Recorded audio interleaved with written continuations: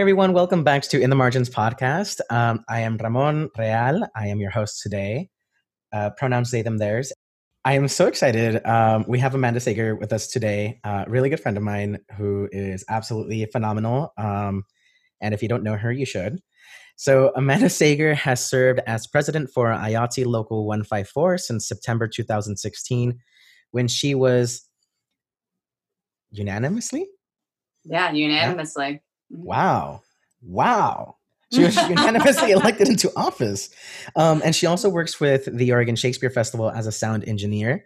Amanda was born and raised in South Louisiana and graduated from Louisiana State University with a BA in theater performance in 2009.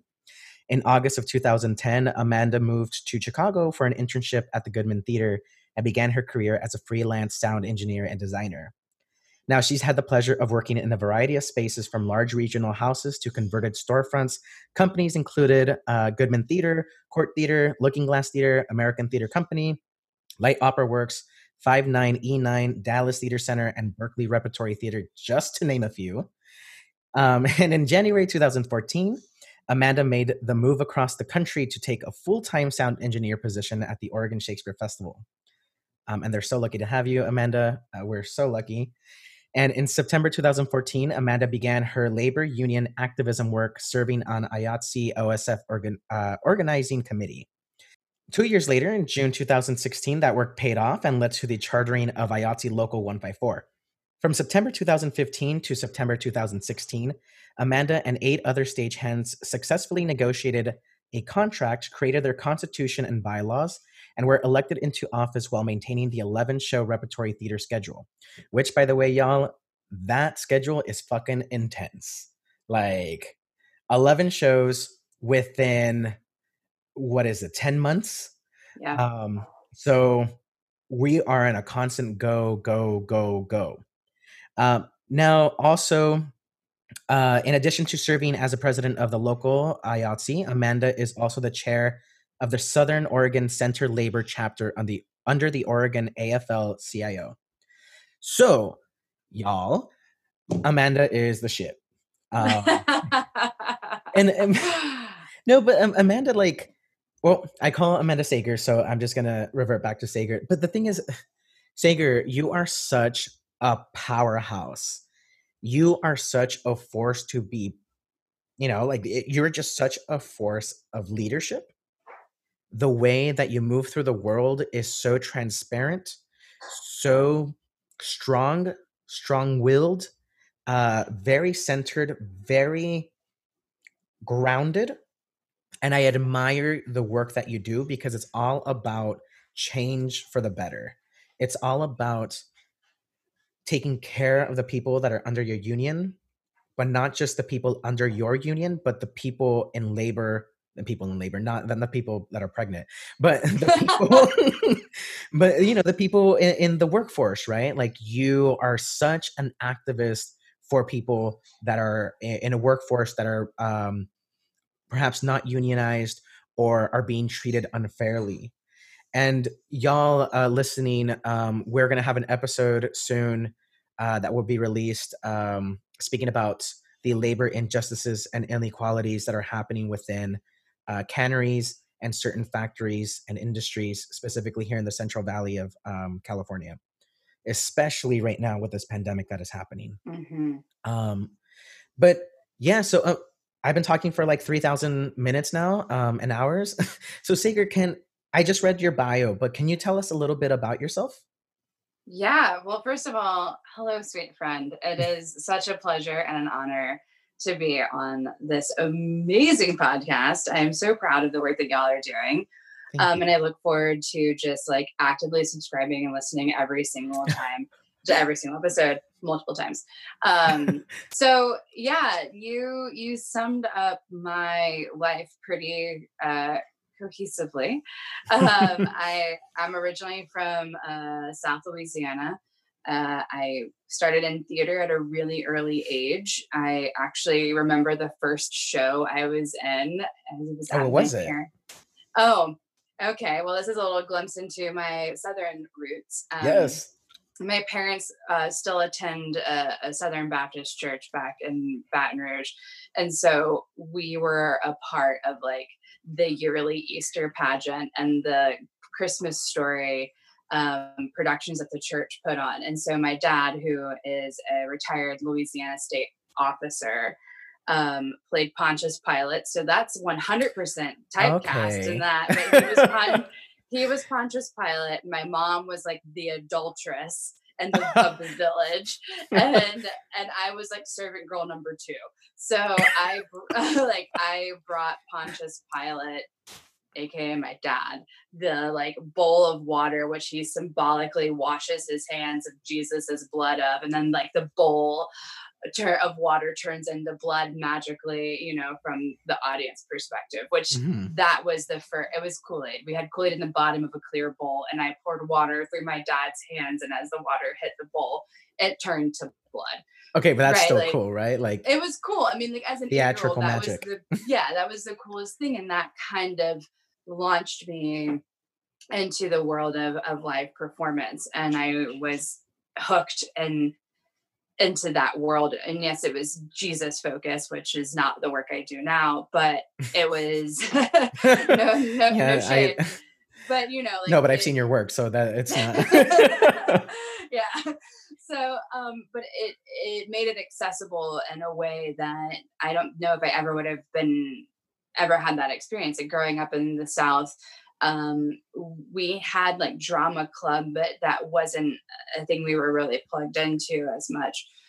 So church allowed me and my family to have this a really fantastic bond that's actually carried over the past 20 years plus of my life. My parents are still involved in their community theater back home. And in Hmm, fact, yeah. they just did, what did show they just did The Crucible, I think. Oh, you okay. know like they also did the spelling bee. And this, my mom is a fantastic stitcher, so she sews a lot of clothes for that. My dad also runs the fly rail, Oh, so you this come from is like an arts family, like theater arts family. theater arts family, but without the like progressive hippie attached to it. It's a very like Got it. conservative Louisiana, but like I'm their child, so they're kind of cool. Hey, mom, sorry. So yeah, that was like the beginning of the theater bug, so to speak, and that ran all the way into high school, where I decided I wanted to go to school for performing. And so I graduated in high school in 2004. I auditioned for a couple of conservatory theaters. As a performance major, I was accepted, but we financially didn't have the means to send me out of state. And so I stayed Mm. in Louisiana, and I went to LSU. And I graduated in 2009, because I suck at science, which is ironic because majority of my job is science now. But anyway, Isn't that how it I, works though? exactly. You hate the thing that then becomes like the means to an end. But in that time when I was at LSU, I got involved in working in sound through it's a Bachelor of Arts program, but we functioned like a BFA program. Mm-hmm. So I had all these practicums, and the one that I thought would be the easiest was sound, because and that's so not true. None of them are easy. Let's be honest. Like Yeah. working as a stagehand, not an easy gig. But I fell in love with it. I was on an old analog console, and really learned how the things work and the manipulation of the faders. And we're doing Hair. Hair was my first musical I ever mixed. So I had a Oof. full Yeah. band, a full cast, and it's my first time out the gate. And this is in like Oh my God. this is our big LORT theater that we had, a LORT theater on campus. So like, hi, 400 people, I'm going to mix this show in a converted pig barn called Hair, and we're gonna figure it out. And Wait. couldn't I need to circle back. yeah, Did you say a converted pig farm? converted pig barn. Barn. So I'm sorry. Converted yeah, Pig Barn. Yeah. Um, Yeah. It's like a theater. legitimate, or is that like some sort Yeah. of like saying like un dicho or No, like, oh, okay. no. So LSU, Louisiana State University, is known for its agricultural school and business school. So the Mm-hmm. Ag Center had like all of the stuff that you would ever need for like 4-H or any of that stuff. So what is now the theater, it's called the Swine Palace. Oh my gosh. Used to be essentially the livestock showroom, the barn. And so the floor of the theater used to actually be dirt. There are now seats in it, but it's kind of in an alley configuration. And then it had these huge, giant concrete steps that actually to this day still have like the large hooks in the ground for you to like, strap your livestock to. So that was our theater, and it was in an alley configuration, but then we would bring in risers to either make it in the round or in the thrust. And so the shop, which was completely upstage, used to be where they would bring the animals in and out, and then they would like showcase them through. So anyway, it's an old converted barn or pig barn called the Swine Palace. And it's still there today. Palace. It's still doing its business. I think it's a LORC contract. I might be wrong in that.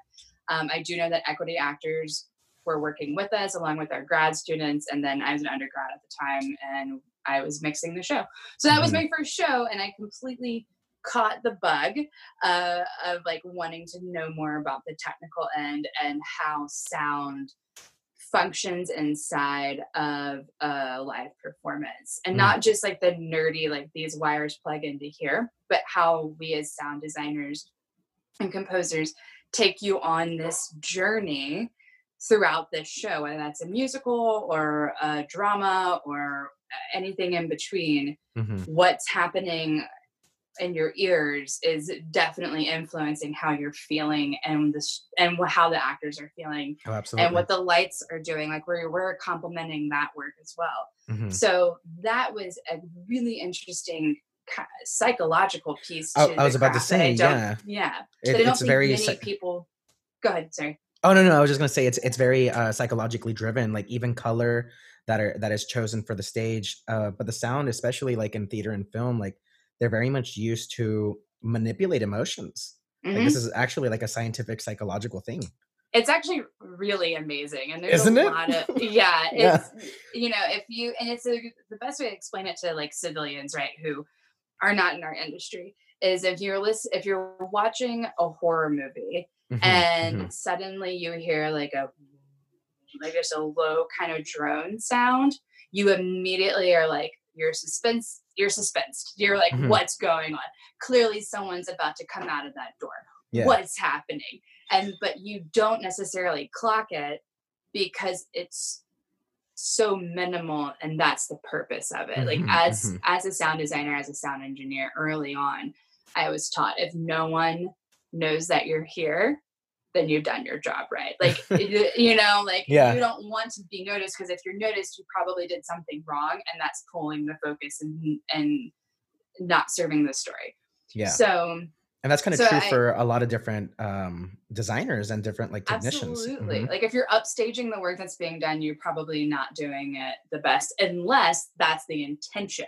Like in Chekhov, if we talk about there's a gun in Act 1, then you have to use it in Act 2.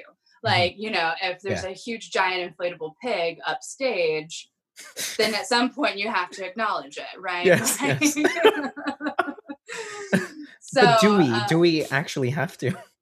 We don't really have to. The rules are meant to be broken, right? Yeah, absolutely. Get the structure so you can then break it. So that was college, and along that path of figuring out that I kind of wanted to know more about this sound thing, I started working for 91.1 KLSU Baton Rouge. I was a radio DJ for 4 years. Shut up. I will not. I was a station manager, a chief announcer, a program director, and a music director, and a morning time and afternoon drive time DJ. Okay, yeah, see, I did not know any of this, and now you just became like 1,000 times cooler. I didn't even think that was possible.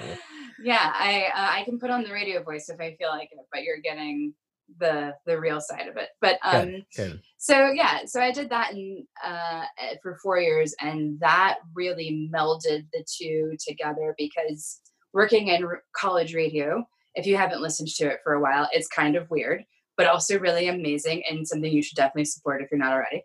But I had access to all of this really fun hip music, and this is in the early to mid 2000s. So music was doing things that's now we make fun of, right?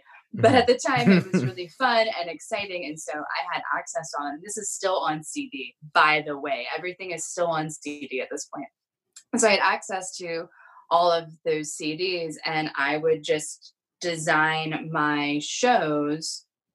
Like I was doing student design shows. I would design shows with all these really fun, kind of experimental, indie, alt rock music to it, and that merged the radio world and the design world together. And then when I started doing more engineering stuff, especially with software programs and live recordings and stuff, that brought in that engineering side into the radio side. So one could not have happened without the other at all. And then in 2000, so that takes you all the way to 2009. And then in 2010, I moved to Chicago.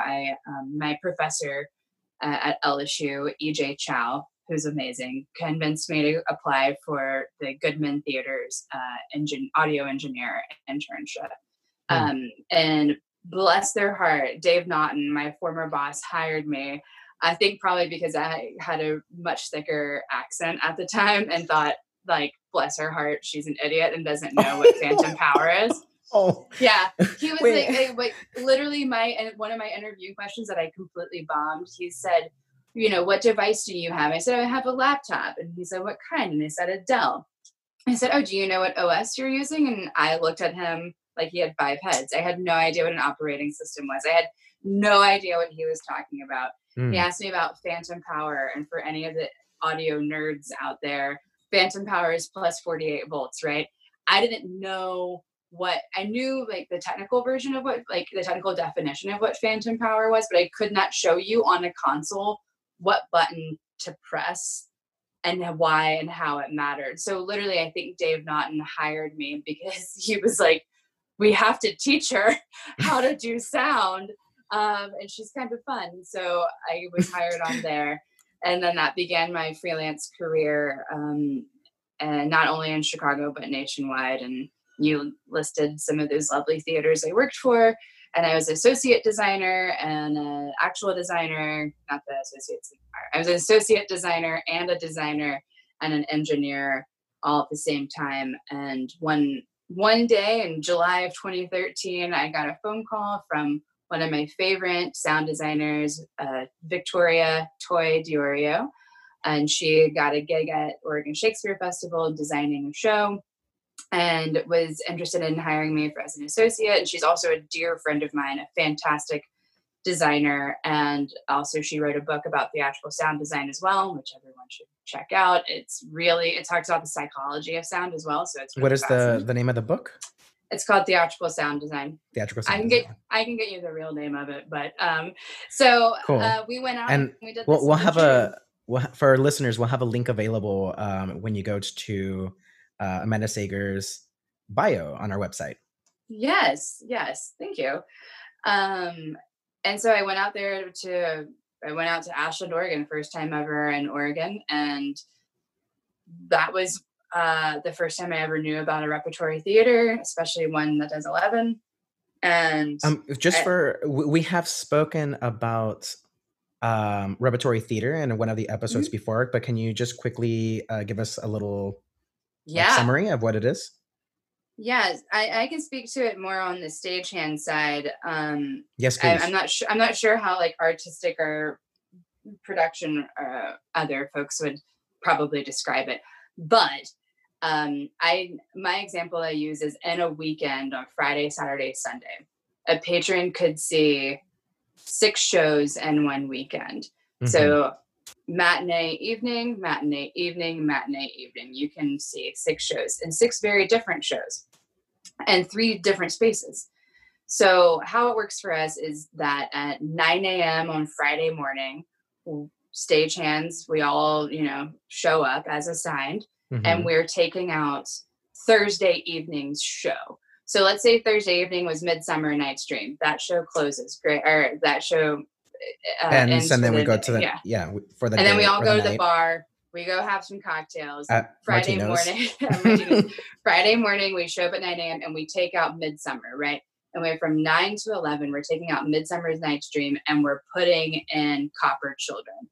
At noon, which is my show. Which is your show. At noon, another set of crew is called. Usually, typically the show crew are going on break, and we're doing whatever.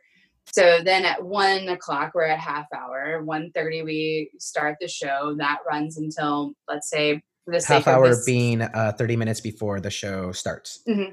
Yes, that one. And so then, as the show comes down at 4, the crew descends onto the set, and we take all of Copper Children out, and we put in Peter and the Starcatcher for the evening show. That show happens. That show ends that night. It goes to bed Saturday morning. We come back at 9 o'clock in the morning, take out Friday night show, which is Peter and the Starcatcher, take that show out and put in Bringing Down the House. Or I'm giving examples, right? And then we put in the next matinee. We do the matinee. We take that out and put the evening show in. We all go home Saturday night. Sunday morning, we take out Saturday's evening show, put the Sunday matinee in, do the Sunday matinee. Then we take that Sunday matinee out and then put the Sunday evening show in, do the evening show, go to bed, have Monday off, Tuesday morning, come in, rinse, wash, repeat. And that happens in 3 different spaces in about 9 months. Yeah. Over the course of 9 months. So that's the thing to note, is that it's not every Wednesday matinee it's going to be Peter and the Starcatcher. Not every Thursday night it's going to be Copper Children. That schedule changes constantly in order to allow the maximum variety of shows. And when you insert in the outdoors theater, which is the third venue for us, we're only doing those shows in the evening, but that means that those shows have to be changed out in the afternoon after we've already changed out the other 2 venues from their previous shows. So, and then also when the Elizabethans open, then that means that there's 3 shows in the evening happening.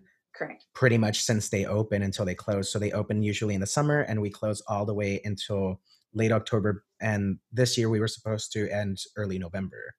But so then here's another thing though. It's that I admire the shit out of the work that y'all do.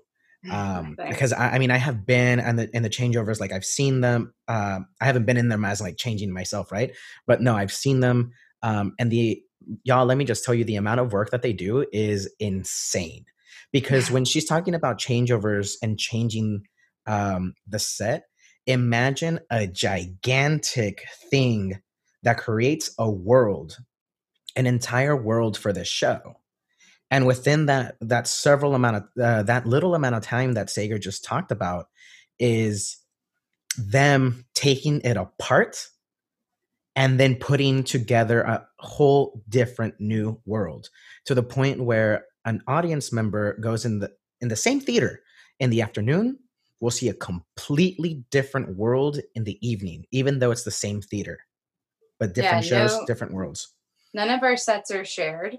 Except for the outdoor space. Some seasons will share what's called a unit set, the only set that we did share was during La Comedia last season, La Comedia of Errors, and that was one of the, at least that I saw, that there was a day that there was 8 shows. And La Comedia was also on the road, so yes, we were also part of a community tour. Yeah, there wasn't. There we weren't flying anything in. We weren't flying anything in. We weren't actually. They might have changed some lights. There was no sound to load in. So it was a different beast to already a mammoth of a schedule. But yeah, exactly what you said is that nothing's really shared and everything. I mean, the lights even have to get new gels and shutter cuts on them. Hair, wigs, costumes, all of that gets changed out. sound, all of that's changed out. You know, we can add in seating banks, which means that we're going to fly in a complete row of speakers. Mhm. So It's a giant machine. It's a giant machine. And Sager, I want to circle back to something that you mentioned earlier with your parents, and that you played a servant role. Mm-hmm. So is this how you started with activism and labor? Can you tell us a bit about that and how you got started? Probably. And yes. Yeah, how yes, did you get started, and like what influenced you to take action and to do the work? Because if I have met somebody that does the work, I don't even know if that's a saying, but that's you, right? It's like you do the work. You're not just like talk the talk, you walk the walk. Thank you. Yeah. Yeah. So it's an interesting timeline for anyone who is listening. If you've worked in Chicago or New York, Houston, probably LA as well, any parts of Florida, you've probably been a part of a union contract, whether you were a union member or what sometimes is called extras, you're working under a union contract. So that was my experience in Chicago. Is I wasn't a part of IATSE Local 2 in Chicago, but I worked at theaters that had IATSE contracts and basically did overhire work, but that overhire work was protected by the union. So I paid union dues on the work that I did there, but I wasn't a union member. So that was my experience of not really fully knowing what. That's interesting. So you're paying union dues without being part of the union. Right, because that job classification is under the union contracts jurisdiction with the company. So even though I wasn't like a card carrying journeyman at the Goodman, if I still have rights and access and protection under a union if something happened, whether that is I fell off of a catwalk, I got brought into a discipline meeting that even influenced my pay. My pay rate was higher, all of the things that come with the union contract, because those overhire positions were negotiated by the union and the company to be protected. Got it. And question, so if there's a listener out there that doesn't know what a union is or does, can you give us a little, what does the union do, or like what does it encompass, and how do you... So I think that's hand in hand with how I got started. So okay. I moved to Ashland in 2014, January of 2014, and in August of 14, one of my now dear friends and colleagues made a phone call to the International Union's office and said, "Hey, we might be interested in joining IATSE. We want to know what's going on," and that's how this process usually starts, right? Is that someone reaches out and says, "We want to know how to do this union thing, what this union thing is about. Can you help us?" And so when those meetings started happening, I wasn't really sure. I'd only been working at OSF for 8 months at that time. And I wasn't sure, like, really the politics of it. I wasn't sure of the past transgressions, so to speak, and what these people had been through, because I showed up from Chicago. Yes, I took a major pay cut from Chicago, but it was a good move for me professionally. It was an advanced position. And I was happy to have the work, because that's how we're kind of raised in this theater environment is don't bite the hand that feeds you. Be happy that you have a job in this industry, right? So I wasn't really sure how this all worked. And as we went through the process and started having the conversations with an IATSE rep, I learned that IATSE is autonomous in nature. Like each local union and I'll get to that in a second, but each local has its own contract with each theater. And inside of that contract can be very different rules from one theater in one city from another. For example, my time in Chicago, as a sound engineer, I might not be able to plug something in or touch lighting or, do anything with costumes or help move props or anything like that. And so, but under my contract with 154 and OSF, we're allowed to cross departmental. That doesn't mean that someone from lighting is going to just jump on and mix a show under the sound department. Nor does that mean that someone from the hair and wig department is suddenly going to start dressing people during a show. We do have restrictions around that, but it means that we can still work as a team and touch each other's like stuff if we need to, right? So that's a little bit of how that differs. Or you're not just, I can only do sound, I can only do props, I can only do costumes.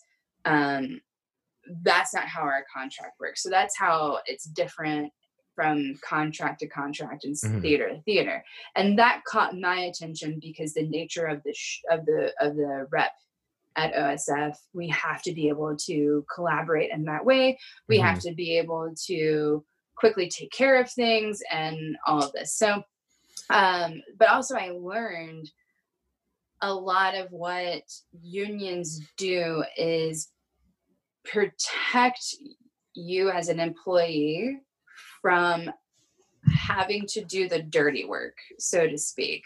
So like if I'm not in a union and let's say someone sexually harasses me, whether that is a name or a touch or a derogatory comment, any of that stuff, like someone does something to me that I don't like. Without a union, I either can handle that conflict by myself, receive whatever repercussion. I can try to go to HR. Hopefully HR will take care of something. I can maybe tell my department manager, maybe they can do something, go to production. Like you can go to these places and to these people and hope that they do something. That's if you feel confident and safe and protected. Exactly. To act on whatever bad behavior you've received. With a union rep, let's say you're my rep, right? So something happens to me, I don't like it, whatever the severity is, I can come to you and say, hey, this just happened with this person at this day at this time. I got a big problem with it. And then you as the union rep says, absolutely not a problem. We talk one-on-one. I go do due diligence and talk to other people, find witnesses. And then I have all the information as a union rep and I can speak on your behalf to HR or to your manager or to whomever. And then by the power of the contract, that's a legally binding document. If the company doesn't take an appropriate action, there's a legal process that we can then say, hey, you violated this agreement, this thing, we have a bigger problem. So it's not always running in and saying like, fuck you and the horse you rode in on, management, you did everything wrong. It is a lot of conversation of, hey, this came across my table. This isn't good. We're not into this. This seems shady. What's going on? And we can have a conversation. If that conversation stalls or the action doesn't follow, then we have something to go back to and say, hey, on this piece of paper that we signed 3.5 years ago says that you're going to make sure I get my half-hour break. And if I don't get my half-hour break, then I'm going to be paid this amount. So it takes the burden off of the employee to be in uncomfortable positions. Like I said in the beginning, this industry has a culture of just be glad you have a job. Don't bite the hand that feeds you, especially as young professionals.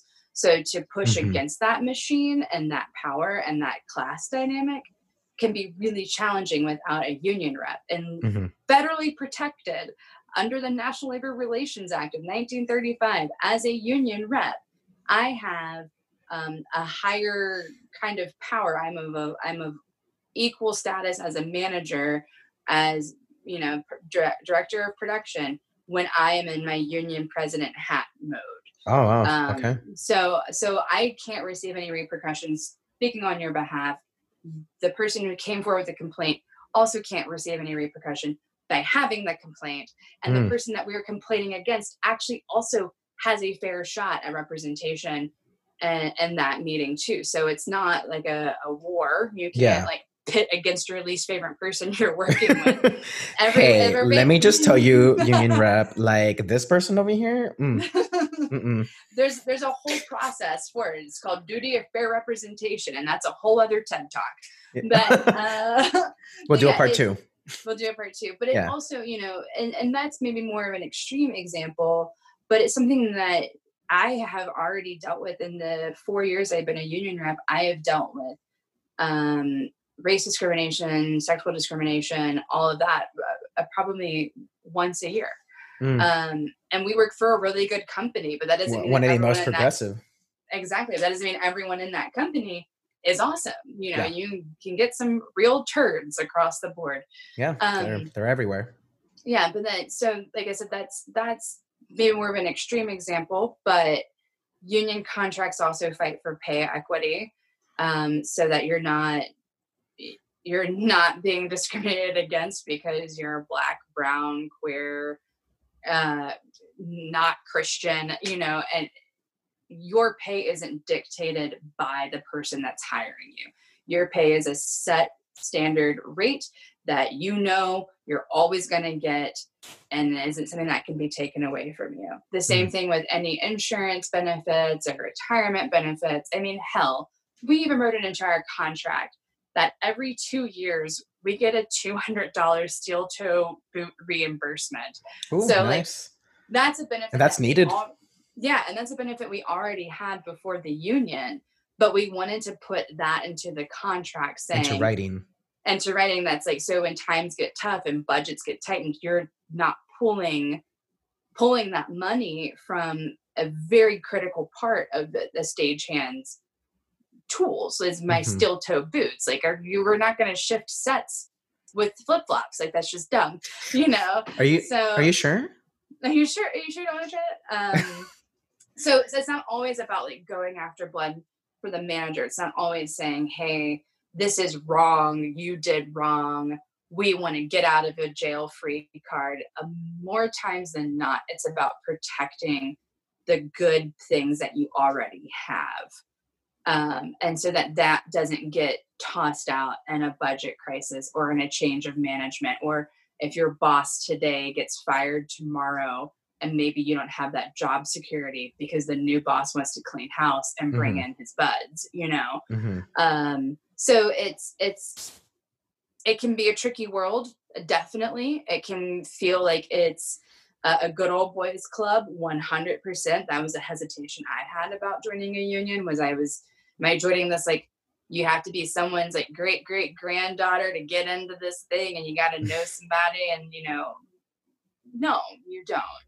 And the culture of unions is shifting very quickly, and I'm very proud to be a part of that. So question, at least from places that I have here in the Central Valley, like not theater, but more like industrial work, agriculture, farming, canneries, right? A lot of factory work here. And so a lot of the managers discourage unions, and then, you know, like, as we know, because, right. And then some of them threaten that if you try to unionize, then you'll lose your job. That's illegal. I figured, right? But so then it's like, okay, so, you know, if I'm someone who's in a very tough environment to work in, and they're doing a lot of what are probably most likely illegal practices, and that are not fair or due practices, or like at all protecting the workers or anything like that, how would I go about trying to unionize my company? It's a really great question. Thank you for asking. Yeah, of course. I would love to tell you. Please do. So all states have an AFL-CIO, and the AFL-CIO is the American Federation of Labor and Congress of Industrial Organizations. That's a whole big mouthful to say that how do I say this? Most international and national unions are a part of the AFL-CIO, which means that part of my dues to IATSE is included. It goes to the AFL-CIO, which you're part of the federation. The AFL-CIO's mission is to help organize people and also to be the political arm as well of union movement.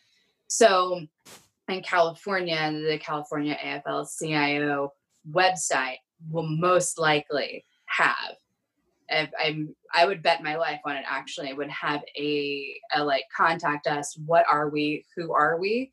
And if you click in that, they'll drop down and show you a list of all of the national and international unions that are a part of the state federation. Oh, wow. Wonderful. Yeah. And we'll include this link also on our website so then people can access it, because I think it's very important for people to be able to protect themselves, right? Absolutely. And to be fair, even if the union that you would be interested in having your representation through, even if they're not a part of the AFL-CIO, one of those staff reps can put you in touch with the local union over there. I do that often here. I'll get a call or an email or something that's like, hey, we're interested in this. You're the only person I know that's a union member, but they're not in the entertainment industry. They're working in hotel hospitality. So I'll go to my AFL rep and I'm like, hey, who do we know that's at Unite here or SEIU, whatever like that. And though that those unions aren't necessarily a part of the federation, we still have ways of putting people in touch. And you can also just Google, Farmers of America. I know that there is a farmers union, and I know that it is a very big deal, and it's something that I feel as a workers' right advocate that we did wrong by our union kin in the 70s with the farm workers movement, but that's also another TED Talk. Okay. Episode 3. So, episode 3. Labor unions have a deep and weird and crazy history, and we can get an absolute bad reputation. I was going to ask, like, why does it have a bad reputation? Because this guy named Jimmy Hoffa. Oh, Jimmy Hoffa. What did you do, Jimmy? Jimmy Hoffa.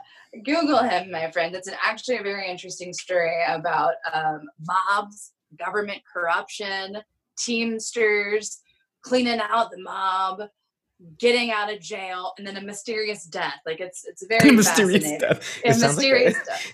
It's like you're describing like a hit movie or something. And a mysterious death. They made a movie about Hoffa because this is how fucking crazy his shit was. Hoffa was a really big deal and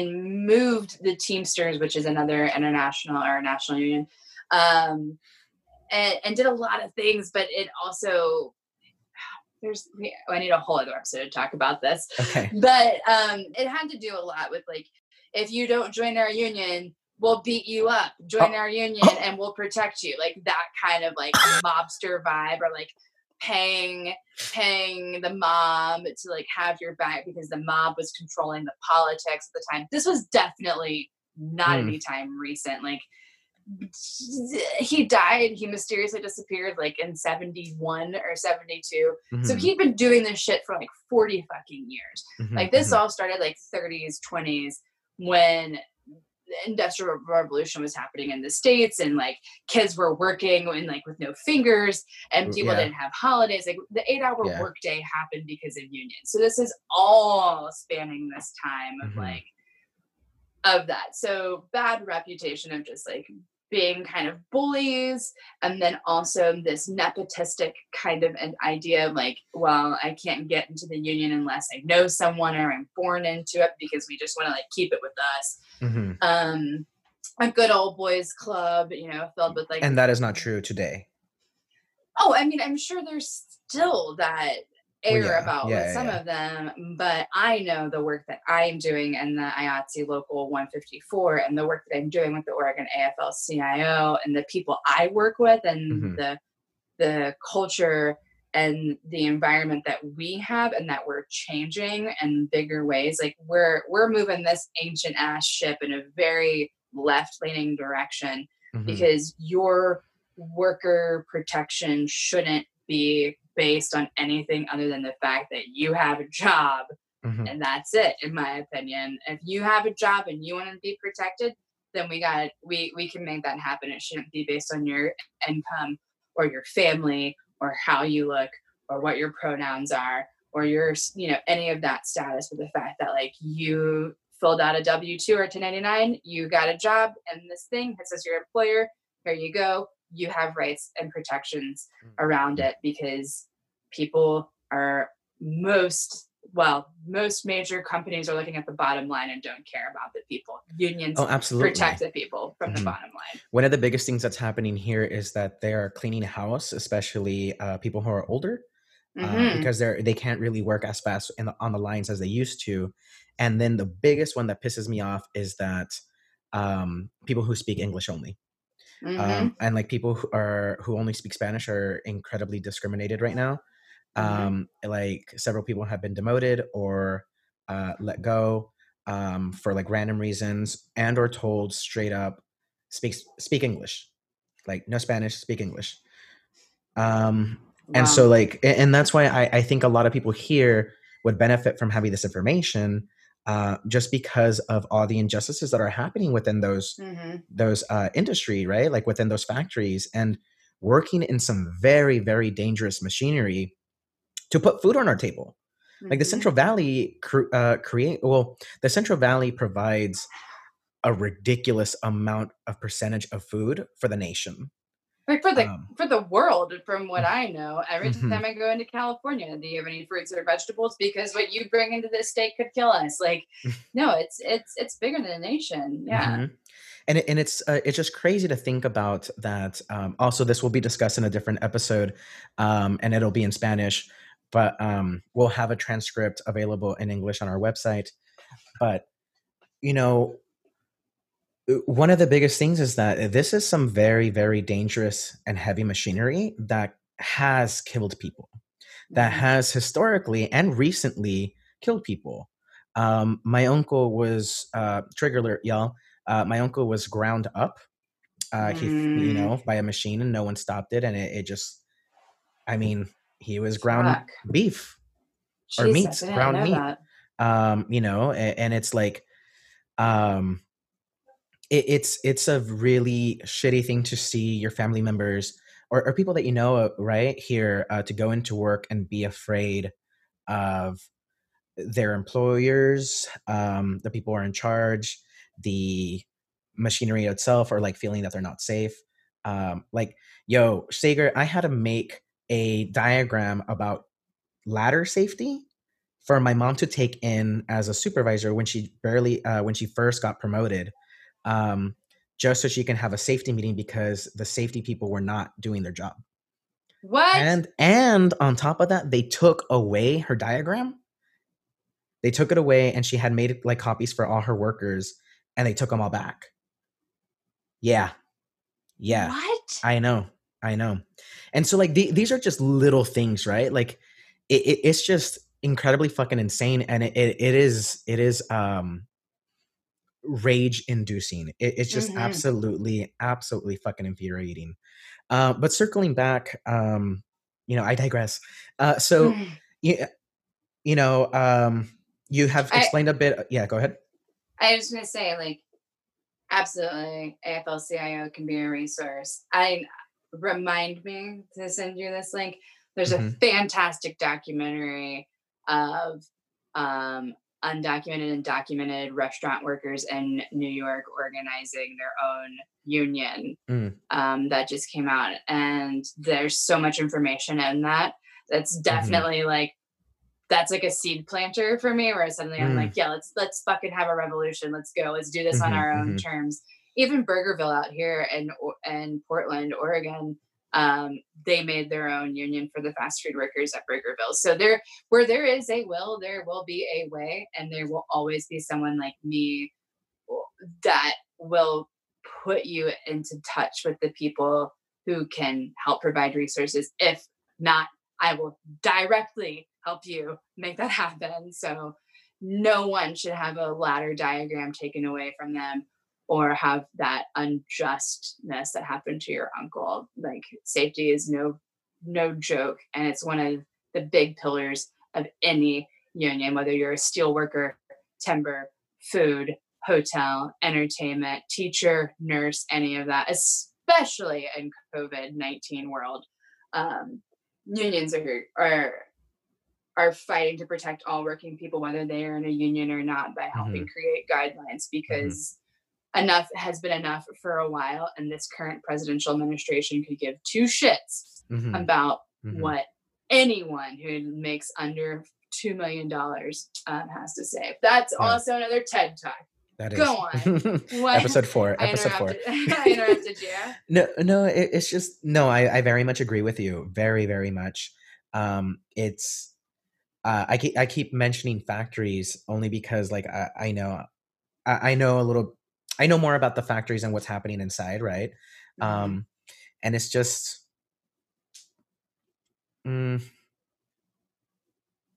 anyway, okay. I'm getting emotional.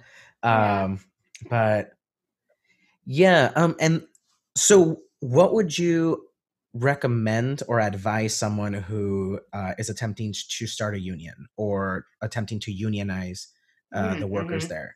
Like, how can they go about it? How can they go about it safely so they're not getting reprimanded by their employers?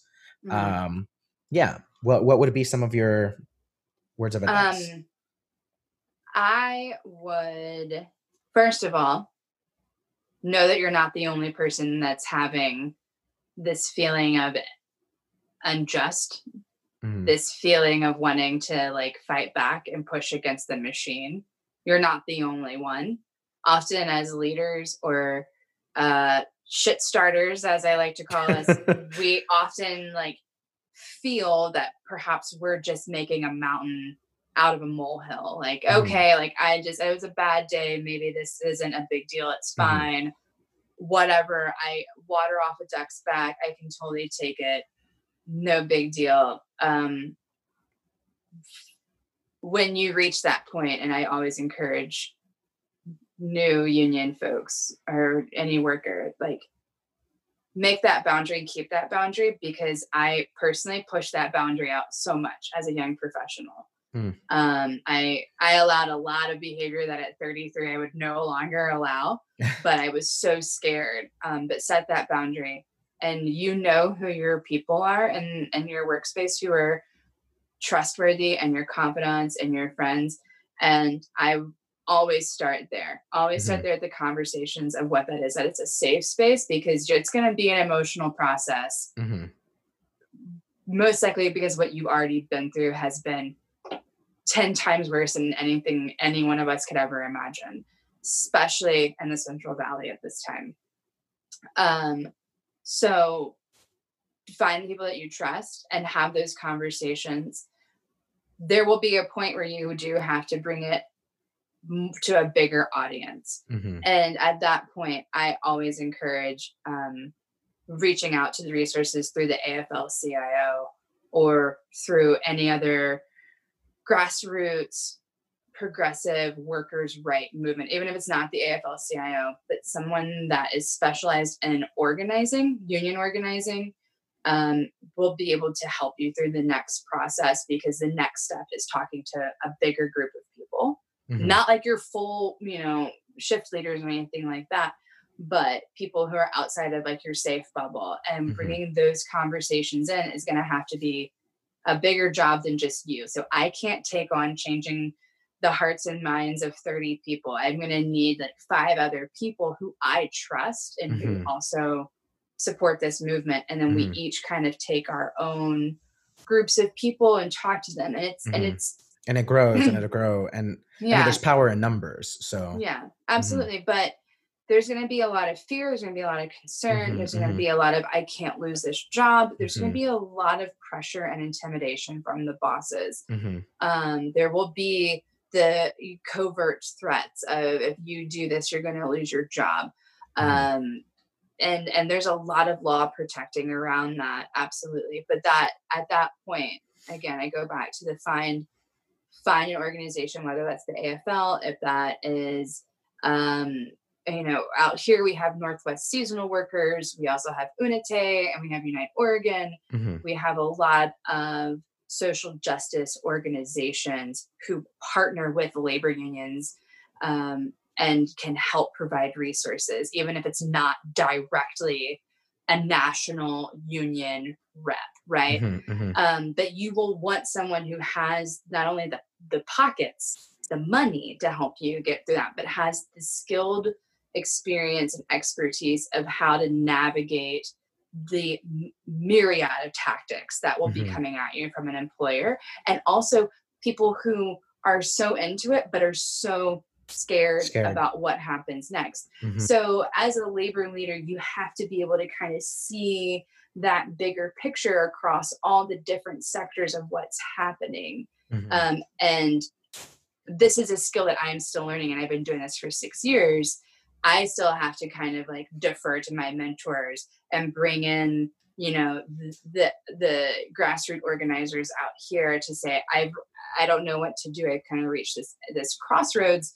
Help me. So, but first and foremost is know that you're not alone and feeling like you want a radical change. You're not alone and thinking that you should be paid a living wage and that you should be protected and that you should go home safe every day to your friends and your family and your loved ones. That is not an impossible ask. In fact, that should be the norm. And the fact that it isn't makes me get up and fight every single day, because no one should be scared for their life at their job, whether that's COVID related or a ladder or shoes or gloves or chemicals or any of that. We should have those things.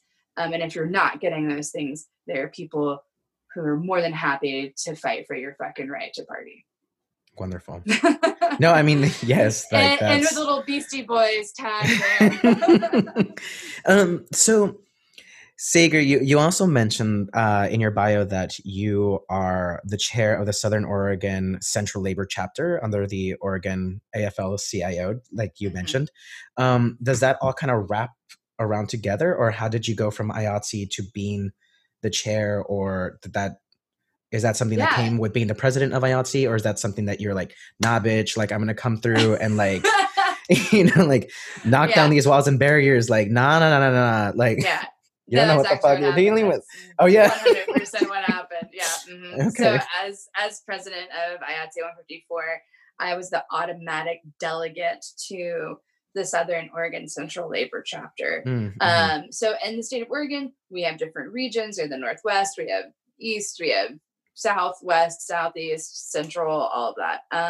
And there's just a kind of like a district of the AFL-CIO, and we have regional reps, and they help us organize actions and, you know, any union stuff we have to do, political stuff that we are a part of, any of that. So my international union is a part of the National AFL Federation. All that means is that I have a seat at the table on the AFL-CIO chapter of the Southern Oregon part, right? So I served on that for a little bit, and then the chair, the former chair, he retired, and I thought it would be, no, that's a lie. He hadn't retired yet. Okay. So what happened is that the former vice chair decided not to run again. So I ran for vice chair, won that seat, served as vice chair for like a month or two. And then the chair at the time, he decided he wanted to retire. So like, I just got bumped up. I mean, I got voted in, but that's the direction it went. So I've been the chair since officially, I think, November of 19. Oh, wow. Okay. I believe. It could have been October of 19. I can't really remember. Got it. But yeah, so that just means that I am the chair of a chapter of unions represented in the southern part of the state. So it's not just IATSE entertainment unions. There's delegates from the Nurses Association, the firefighters, the school employees, the classified school employees, the state, county, and municipal employees, the electrical workers, the transit workers, the list goes on, steel workers, the machinists. So it's all of the unions in the southern part of the state. That's our room, our space that we all we sit and discuss what's happening in our locals, what's happening in our cities and our towns. And then we help each other however we can, whether that's just resources or people or calling our reps when, you know, an injustice has happened, and activating our membership on behalf of other people. So that's what I do on that side of things. So the case in point is exactly what we're talking about is, and we also have community partners. So we have the Northwest Seasonal Workers and Unite and Unite, Jobs with Justice out here. So we work with them, and if any of them had an issue, they could come and talk with us, and we could help provide resources or people, any of that. So that's how this all kind of mixes in with my world, and it runs alongside of my president at IATSE seat, but I opted to take on this workload, and I couldn't have made a better decision, honestly. Yeah, I was about to say, it sounds like a lot of work, but honestly, it's a lot of important work. I love it. And I have some really amazing people that I work with and who support me and guide me, because I'm only 33 and I don't know really what I'm doing. So I have some amazing chairs. Edgar, we're going to take out that Sager said that she doesn't know what the fuck she's doing. Take that out. I feel like I went on a tangent for so hard. I completely distracted us from it's A-okay. No worries. Not even. So actually, right before you came on so we can chat, you messaged me saying that you were at a town hall with Senator Merkley, and you had you said, I'll send you information after I do this town hall with Senator Merkley. What does that mean? And what were you doing? What happened? Oregon Senator Jeff Merkley is probably one of my favorite people who represents my existence in the state of Oregon.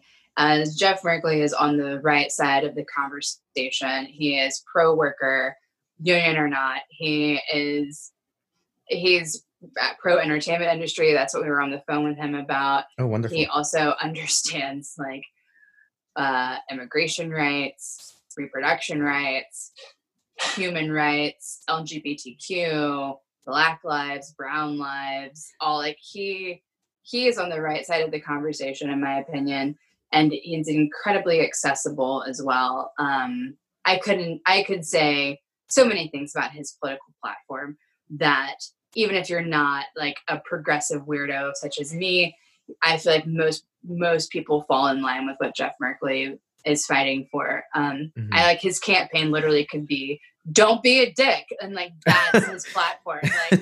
He's great. He would not endorse that whatsoever, but that's just kind of how I feel about him. He's solid people. But so IATSE Local 28, which is our state chain union in Portland, they work very closely with the higher ups in the Oregon Senate and House. They're also right next to Salem, so they have a much more access than we do.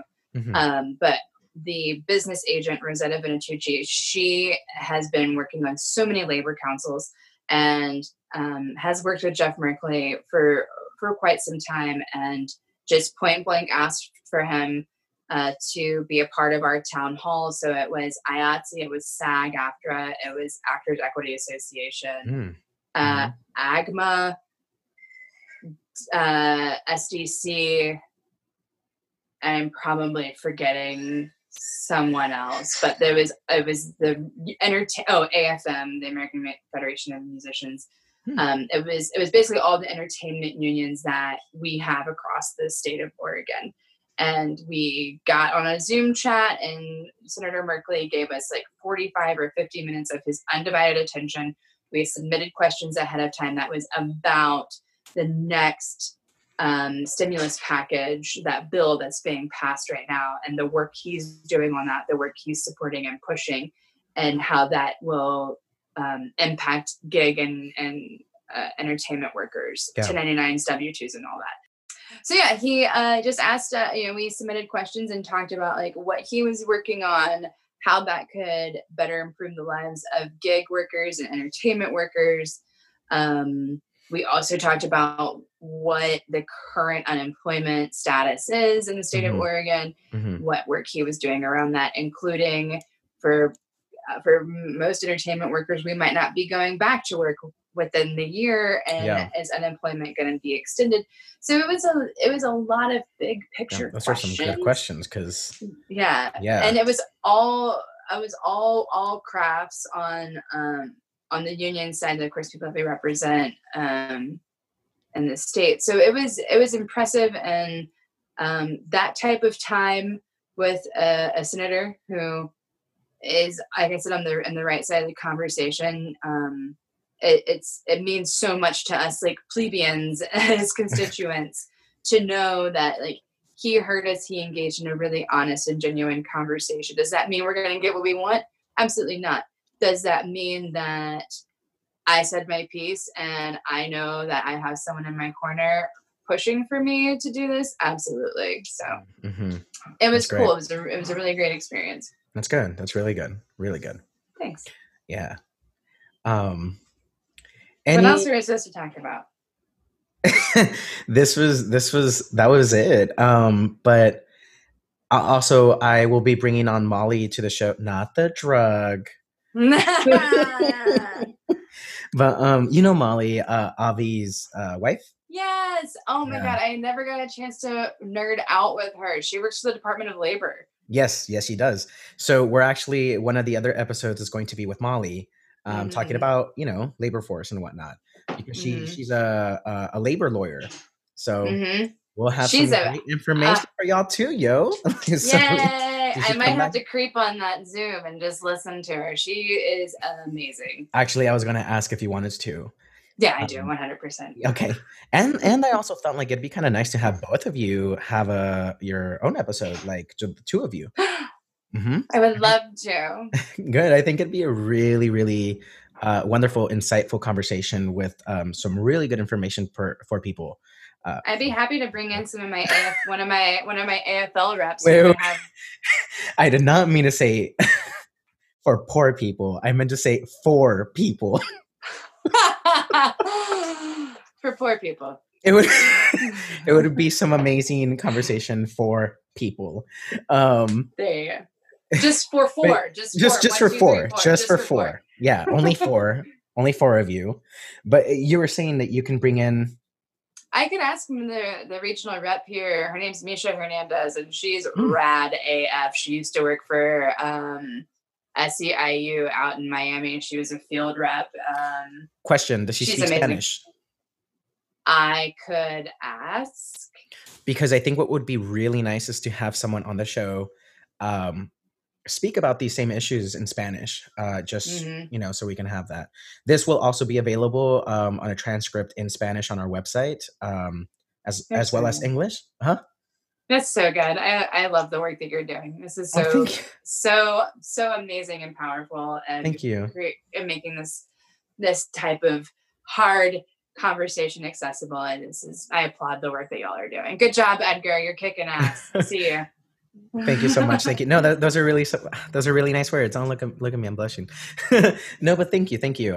We will also have this available. Our transcripts are available for people who are hard of hearing or deaf, for accessibility, because I love my deaf friends, right? And I want them to be able to interact as well, right? Yeah, absolutely. Yes, applaud. Yeah. But it's like I want them to also be able to engage in these conversations, right? But also we'll be translating them into Spanish just so we can keep continuing with the accessibility of this information. I just think that the work that you are doing is absolutely phenomenal. It is incredibly needed. It is very important. I know it takes a lot, but I knew if I had to choose a rep, like to represent me, without a doubt, I'd be like Sager. Like, thank you. But it's because, well, here's the thing also, y'all, like Sager's not just the type of person that, is like boom, boom, boom, like, let's go, let's push this forward. I'm here to fuck your shit up. It's all about justice, right? And then on top of that, it's not even just in the workforce. Like, she's like that as a person. That's just her entire being. Even like, like with friendships, if something goes down, she is there. She is one of those people that just goes like, talk about an ally. Like the definition of an ally, like you and Annie Paul, like, and Morgan Lindsay. When I think allies, it's just like, these are the people that I think almost immediately. And so I just want to thank you, especially in this time period right now where everything is kind of blowing up and revealing what has already been there. And I mean, y'all know what I'm talking about. I'm talking about like racial structures, systems of oppression, all which have been created to, oppress us, like people of color, people with different sexualities, people from the margins, right? People who are marginalized people. And so there's this huge notion of like, we were gaslit or attempted to be gaslit for a long time, saying racism is not, it's not a thing. You're not being discriminated against. You're not this, blah, blah, blah, blah, blah. That was like 100 years ago. They always say 100. Because it's like, oh, 1920? What happened in 1920? And it's like, to have these people and to know that there's people like yourself, Morgan Lindsay, Annie Paul, just to name a few, Sarah Lozoff, like out there doing the work, and not just within their field, but in their day-to-day life, in the way that they maneuver throughout the world, in the way that you walk through the world, in the way that you interact with everybody outside of work, and that you're continuing the fight. It is absolutely, y'all take notes. All y'all allies listening to this, take some notes. I'm sick and tired of performative allies. Like, that shit is a day of the past. Like, that's in the past. Leave your performative allies on the side. Leave it. It's not about words anymore. It's about your fucking action.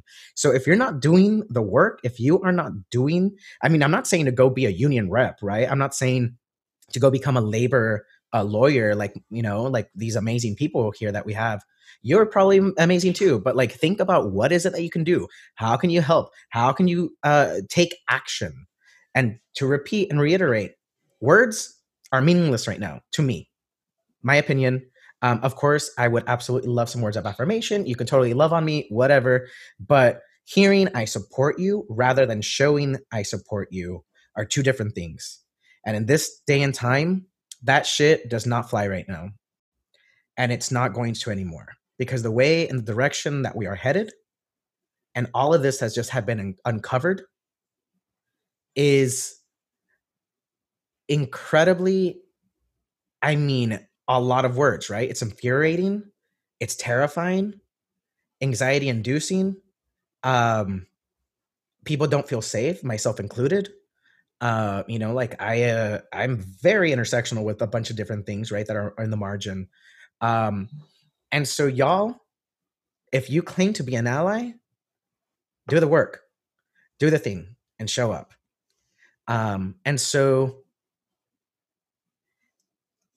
all that to say, Sager, is that I absolutely love you, and I love the work that you're doing. And I think it's extremely important. And I'm so glad that you came on our podcast today, and you were able to enlighten us and give us a lot of useful information.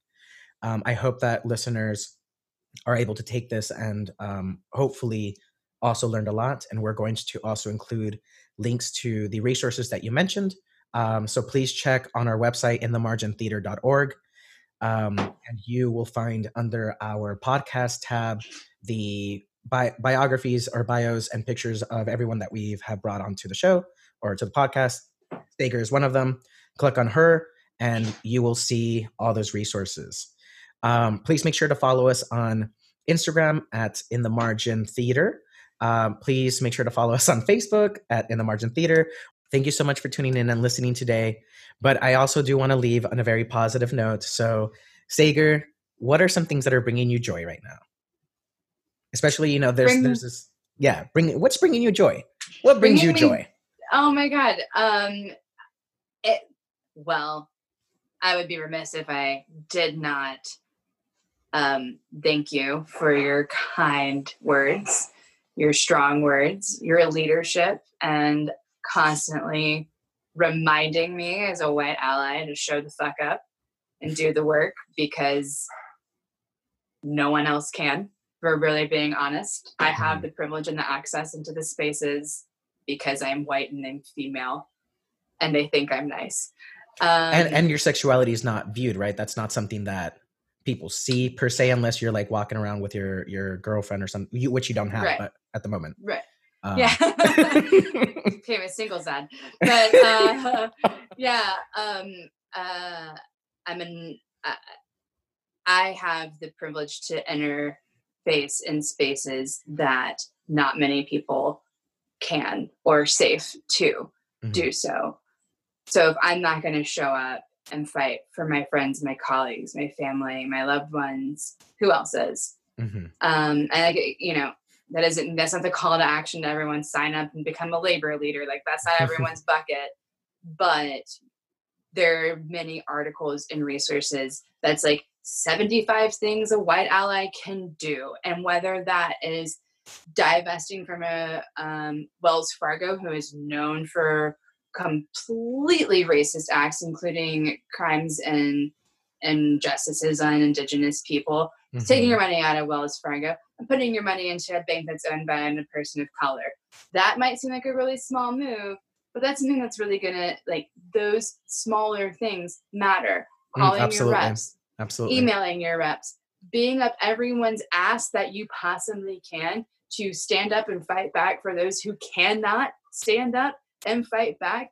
That's our job. And it's, in my brain, it is the very least I can do to make sure that you, my housemate, everyone that I interact with in the world goes home in one piece. Because again, at the end of the day, most of us have jobs, most of us have an income, and we have to like continue living that life, which means we have to be safe and we have to be comfortable and we have to be respected.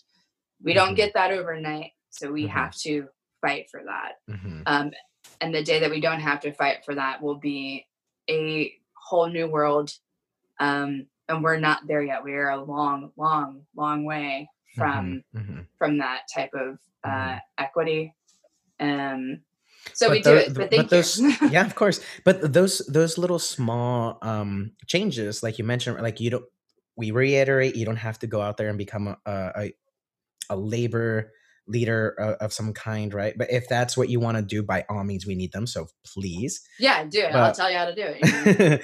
But like the small things, like going away from Wells Fargo, like Sagar mentioned, those little things that might feel that, just like Sagar said, that feel like they're not worth it, or it's just like, what the fuck does this do or change? Imagine the ripple effects, but also imagine that if a lot of people did that one thing, you don't know who else is doing that one thing, right? And that can have a huge impact.